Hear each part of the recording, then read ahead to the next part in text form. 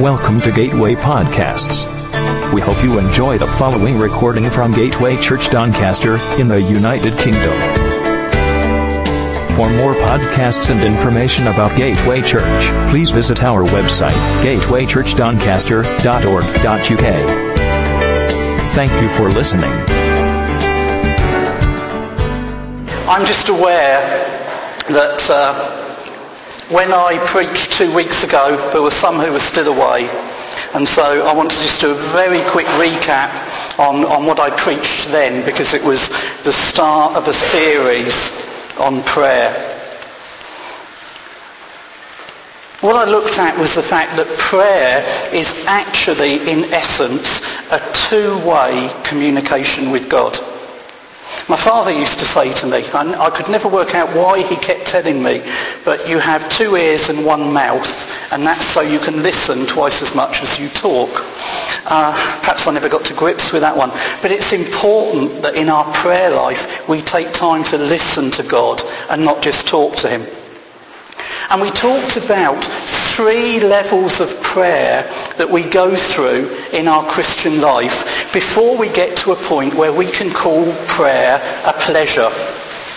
Because for many people, to use pleasure and prayer in the same sentence would feel like a contradiction. They find it's a duty or a chore or something they feel they ought to be doing. But can anyone remember what are the 3 levels that we go through? Oh, Eve took notes, you can tell, can't you? Delight? No, sorry, that's the desire.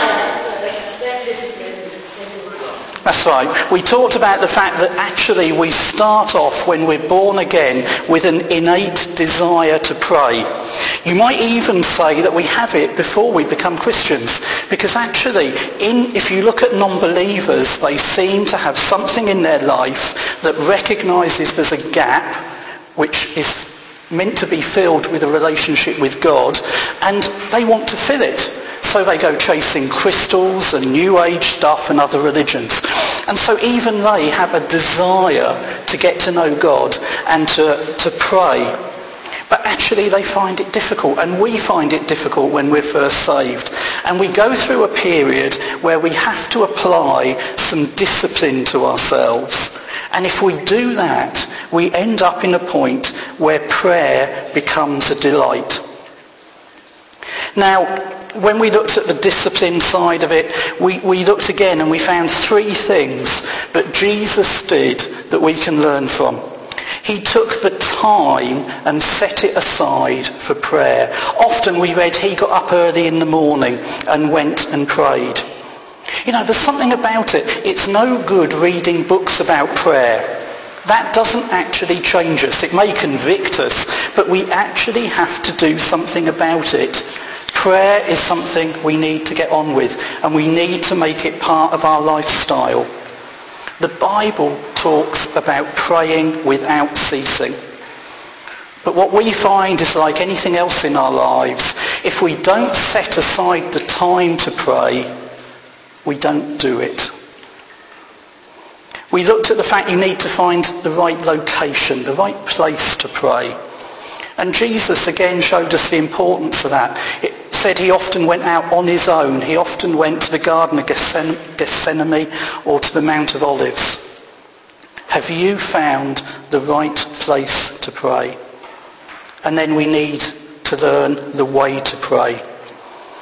In 1 Corinthians 14, it talks about there being 2 basic ways of praying. It talks about praying with the Spirit and praying with understanding. And Paul is very clear. He says, I will do both of these. I will pray in my spirit, but I will pray with my mind as well. And what we're going to do over the next few times that I preach is we're going to look at what we can learn from the Lord's Prayer about how we can pray with our minds. But there are other things you can pray. You can pray just the Word of God, the promises that he speaks out to you. You can pray other biblical prayers like Jabez, or Moses' prayer is a good one, when he said, show me your glory, Lord. There's Paul's prayers at the beginning of Ephesians and Philippians and Colossians. But actually, we're just going to look at what we can learn from the Lord's Prayer. If you want to turn in your Bibles, I'm going to read from Matthew 6, and I'm starting at verse 5. And when you pray, do not be like the hypocrites, for they love to pray standing in the synagogues and on street corners to be seen by men.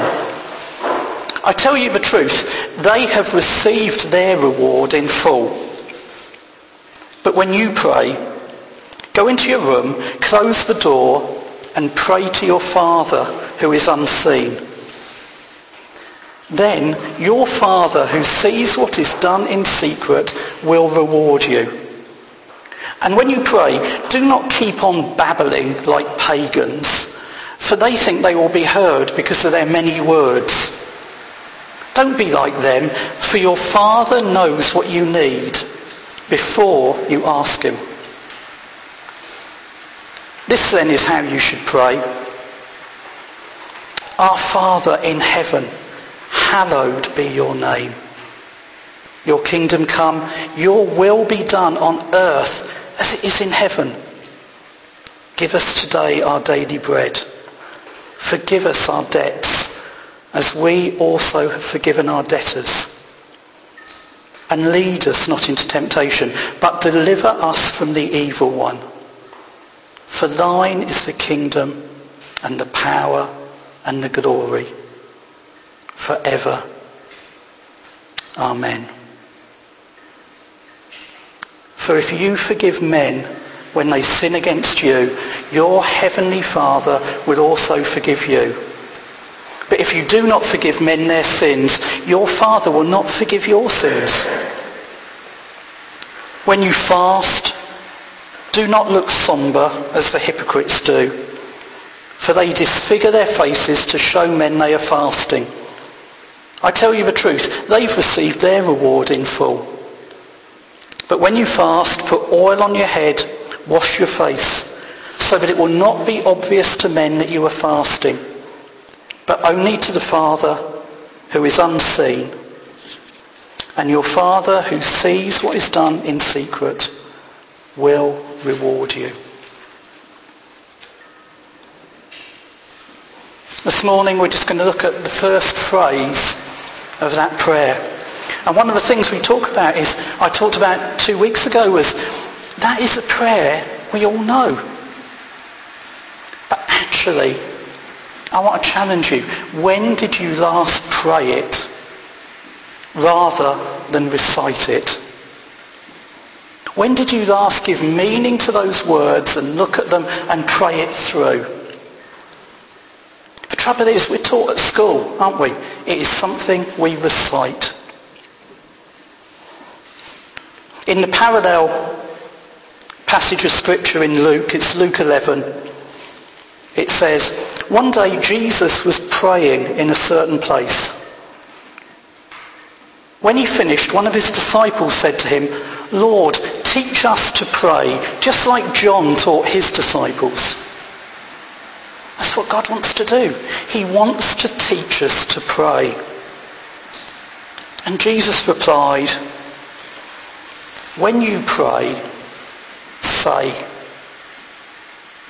Now, if Jesus, our Saviour, the very Son of God, took the time to teach us how to pray, then doesn't it just deserve our attention that we look at it and follow it? It's not a prayer to just be mindlessly repeated. He was teaching his disciples just like a rabbi would. He was giving them an outline of the themes he felt they should be focusing on in their prayer life. And the first thing he taught them to say was Father. And then he wanted them to bring praise with hallowed be your name. He wanted them to declare the kingdom and the kingdom purposes. Your kingdom come, your will be done just like it is in heaven. He knew they needed to pray even for their very provision. Give us today our daily bread. He knew they needed to pray for pardon and forgiveness, both for themselves and for others. Forgive us our sins as we forgive others. They needed to pray for protection. Lead us not into temptation, but deliver us from the evil one. And then in some of the manuscripts it ends in praise again. For yours is the kingdom, the power and the glory forever and ever. Now I think if we spent more time focusing on our prayer life and on the model in this prayer, focusing on God's name and his glory, focusing on the kingdom purposes on this earth, upon his provision, his pardon, his protection and his praise, our prayer life would be totally different. Do you know, I think if I use that as a model, I could pray for more than 2 minutes. Do you agree? It could revolutionise our prayer life. The trouble is, praying is much like other areas in our life. It's a bit like going out for a walk. It's much easier if you know where you're heading before you set off. Otherwise, you don't get there. But saying that this gives us a model to pray doesn't mean it has to be predictable. You don't have to use the same words every day. You can spend more time on one bit and less time on another as you feel God leads you. What it is a framework to guide you so you know where you are heading before you set out.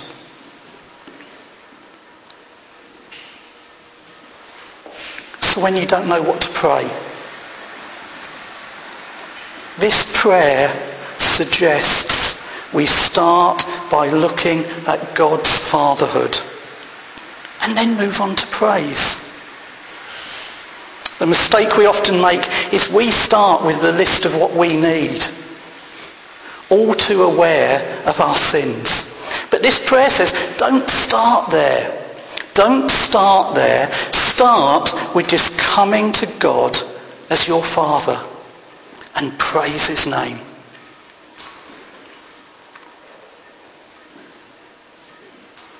That framework, if we pray it, will enable us to double our prayer life. So where do we start? In both accounts of this prayer, both in Luke and in Matthew, it starts the same way. In Luke, the NIV simply says, Father. Matthew unpacks it just a little more. He says, Our Father in heaven. It would be so easy to just gloss over that phrase and think that's like the Dear John at the beginning of a letter. But actually, it's the start of our prayer life because prayer is about relationship with God. Without relationship, prayer becomes something which is legalistic and ritualistic. And so we need, at this early stage, to embrace the truth of that simple word, Father. God has brought us into relationship with himself. It's a simple truth, but it is one that is very, very deep. It's one that's awesome when you start to unpack it, and it's at the very heart of our faith. If you look at Jesus' ministry and look at what he taught throughout his ministry, there were two things he taught more than anything else. He taught about the kingdom and he taught about his Father. Christianity is not just about forgiveness, as we tend to sometimes think. The reason our our salvation is tied up with forgiveness is necessary to bring us into right relationship with the Father. It's necessary to put us on a right standing before God. And although that is a wonderful thing, that is not the end goal. It's not what God had in mind at the beginning.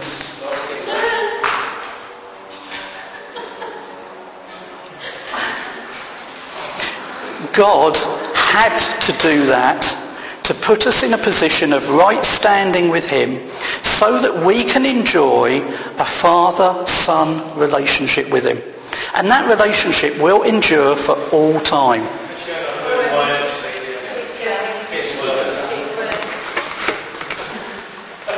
Salvation isn't the end point. It's the means of bringing us out of the slavery of the world into sonship. The whole Christian message could be summed up in that one word: Father. Knowing God as our Father.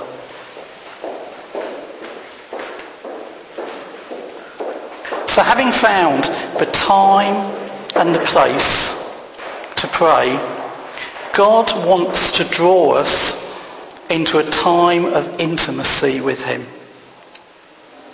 That's why we need to start off by recognizing God as Father. Our Father. In that phrase, the Our Father talks of God's fatherhood for us, and the in heaven tells us something of his presence.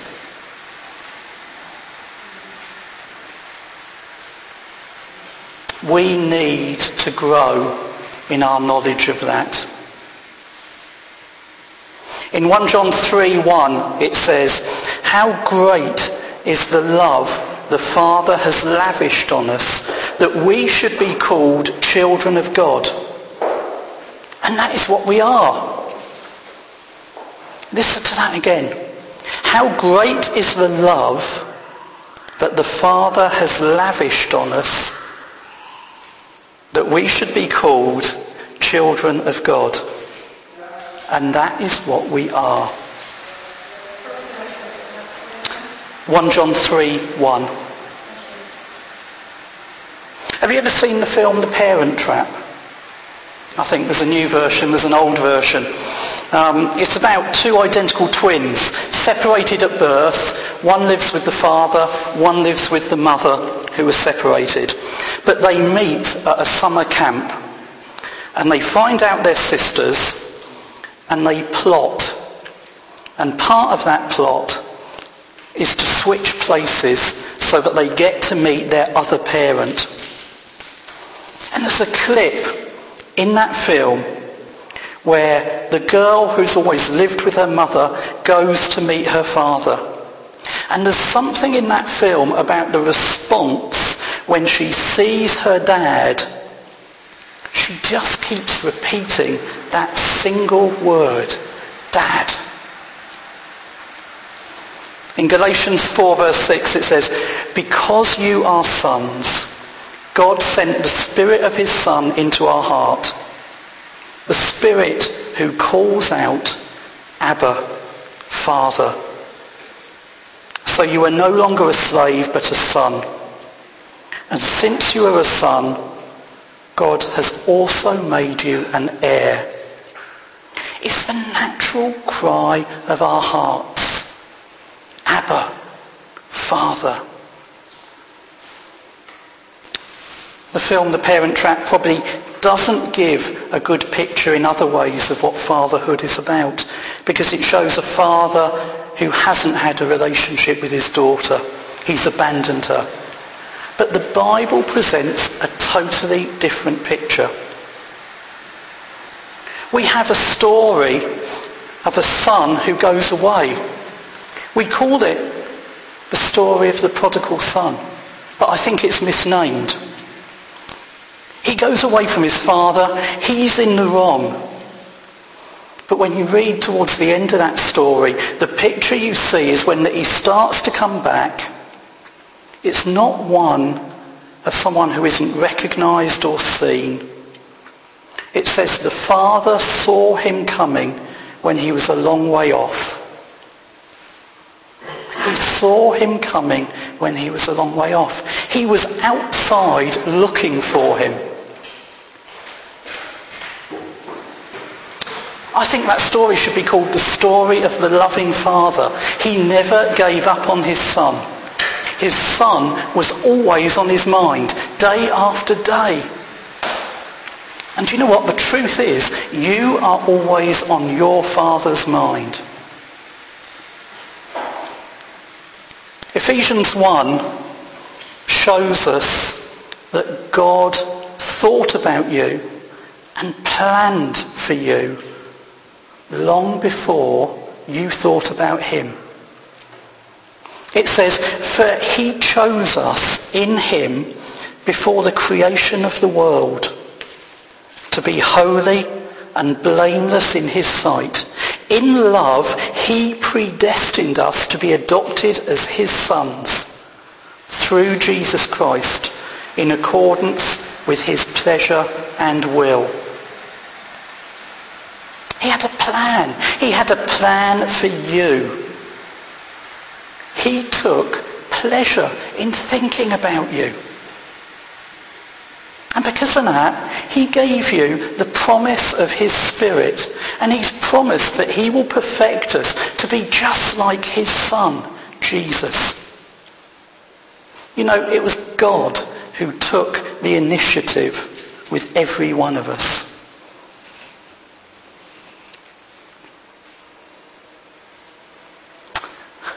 So when it comes to prayer, the fundamental thing is knowing the Father. Now, some of us struggle with that because we've had dysfunctional families. We have fathers who weren't loving towards us. If that's the case, we need to ask the Holy Spirit to open up Scripture to us, to give us a fresh revelation of what fatherhood is about. Because God is our perfect Heavenly Father. We're his children. I am one of his children. And I have a tremendous privilege that comes with it. Because I am one of his children, I can enter into his presence. It's about being part of the family. We have a God who is the King of the universe. He was the creator of everything that exists. He is perfect. Yet he invites us to come into his presence any time, any day, any hour, just when we want to. Prayer is a privilege.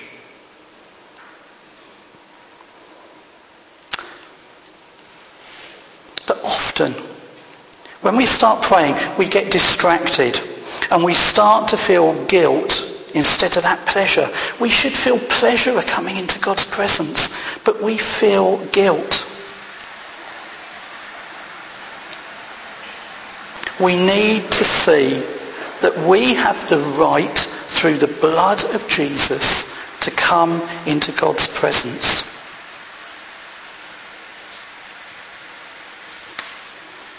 It says in Hebrews 10 verse 19 onwards, therefore, brothers, since we have confidence to enter the most holy place by the blood of Jesus, by a new and living way opened up for us through the curtain that is his body, and since we have a great priest over the house of God, let us draw near to God with a sincere heart in full assurance of faith, having our hearts sprinkled to cleanse us from a guilty conscience, and having our bodies washed with pure water. It's Old Testament temple language. It's a picture of the Old Testament temple where you had the outer court, the court of the temple itself, and then inside the temple, the Holy of Holies. And the Holy of Holies was only entered one day a year by the great high priest. And he'd go in to make a sacrifice that one day a year for the sins of the people. And he went in with such fear and trepidation, they tied ropes around him and put bells on the hems of his garment. The bells were there so they could tell whether he was moving or not. Because if he was so overcome by the presence of God that he died, they wanted to be able to pull him out.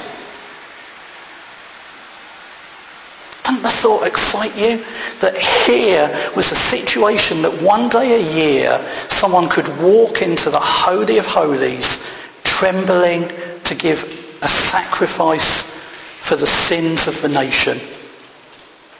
Yet we can walk in without that fear any day we wish. If it doesn't excite you, you need to ask God to give you a fresh revelation of that, because it should. The priest could only enter on the basis of the blood that he carried. If he didn't, he would die. And that's what we call a foreshadowing of what was to follow. And if you read through Hebrews, it explains how those elements in that ritual point the way to Jesus, who would come and be our great high priest. But now, because he shed his blood, all of us in Christ can enter boldly.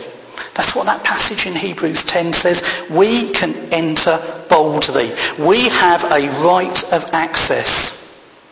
It says we have confidence to enter the most holy place. Anytime, any day, we can say, Father, and walk into his presence. We can enter his courts with praise. Jesus has made the way. Once and for all. Not just one day a year. When Jesus died, the veil in the temple was torn from the very top to the bottom. And that symbolises our relationship with God being restored.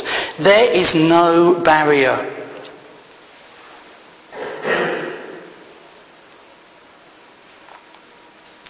If Christ made that way open to us, we have a duty to enter in.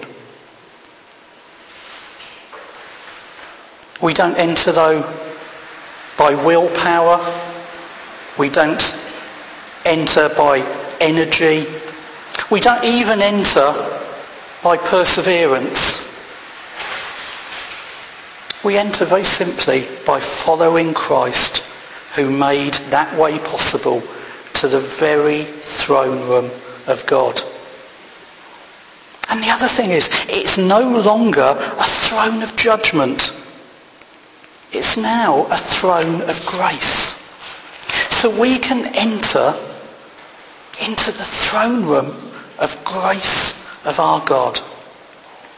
If you read on in Hebrews 10 verse 21 onwards, Hebrews 4 verse 16, it says, "Let us approach the throne of grace with confidence, so that we may receive mercy and find grace to help us in our time of need." And then in Hebrews 10:21 onwards, "And since we have a great priest over the house of God, let us draw near to God with a sincere heart, in full assurance of faith, having our hearts sprinkled to cleanse us from a guilty conscience, and our bodies washed with pure water."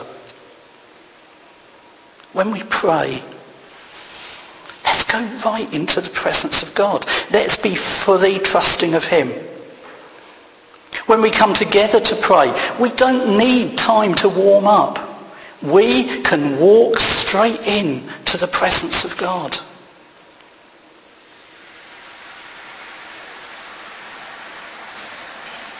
Christ has made the way. We can fully know God's fatherhood and his very presence, and we have a duty to enter in. So what does this teach us about prayer?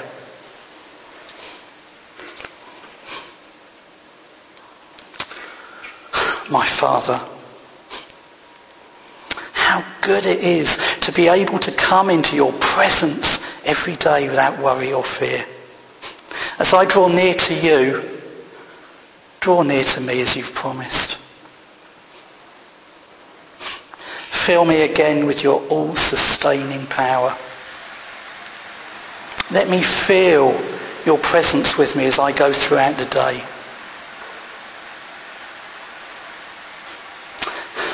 Thank you for being my Father. Thank you for everything that it cost you, the death of one of your sons.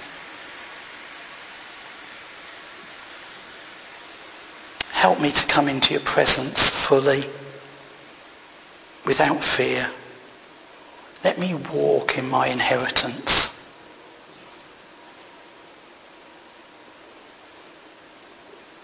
When I'm stopped from coming to you by doubt or fear, encourage me.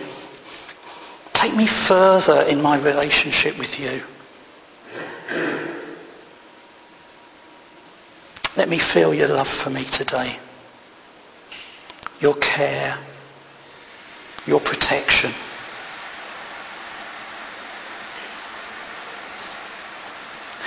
Teach me more about what your fatherhood means to me, that I might love you more.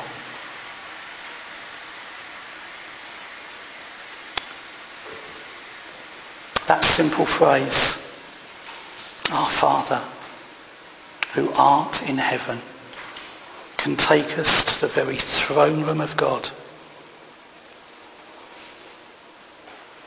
and open up our prayer life, ready for everything that follows.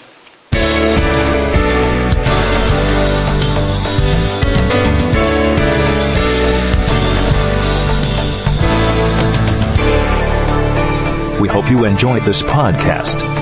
Don't forget to visit gatewaychurchdoncaster.org.uk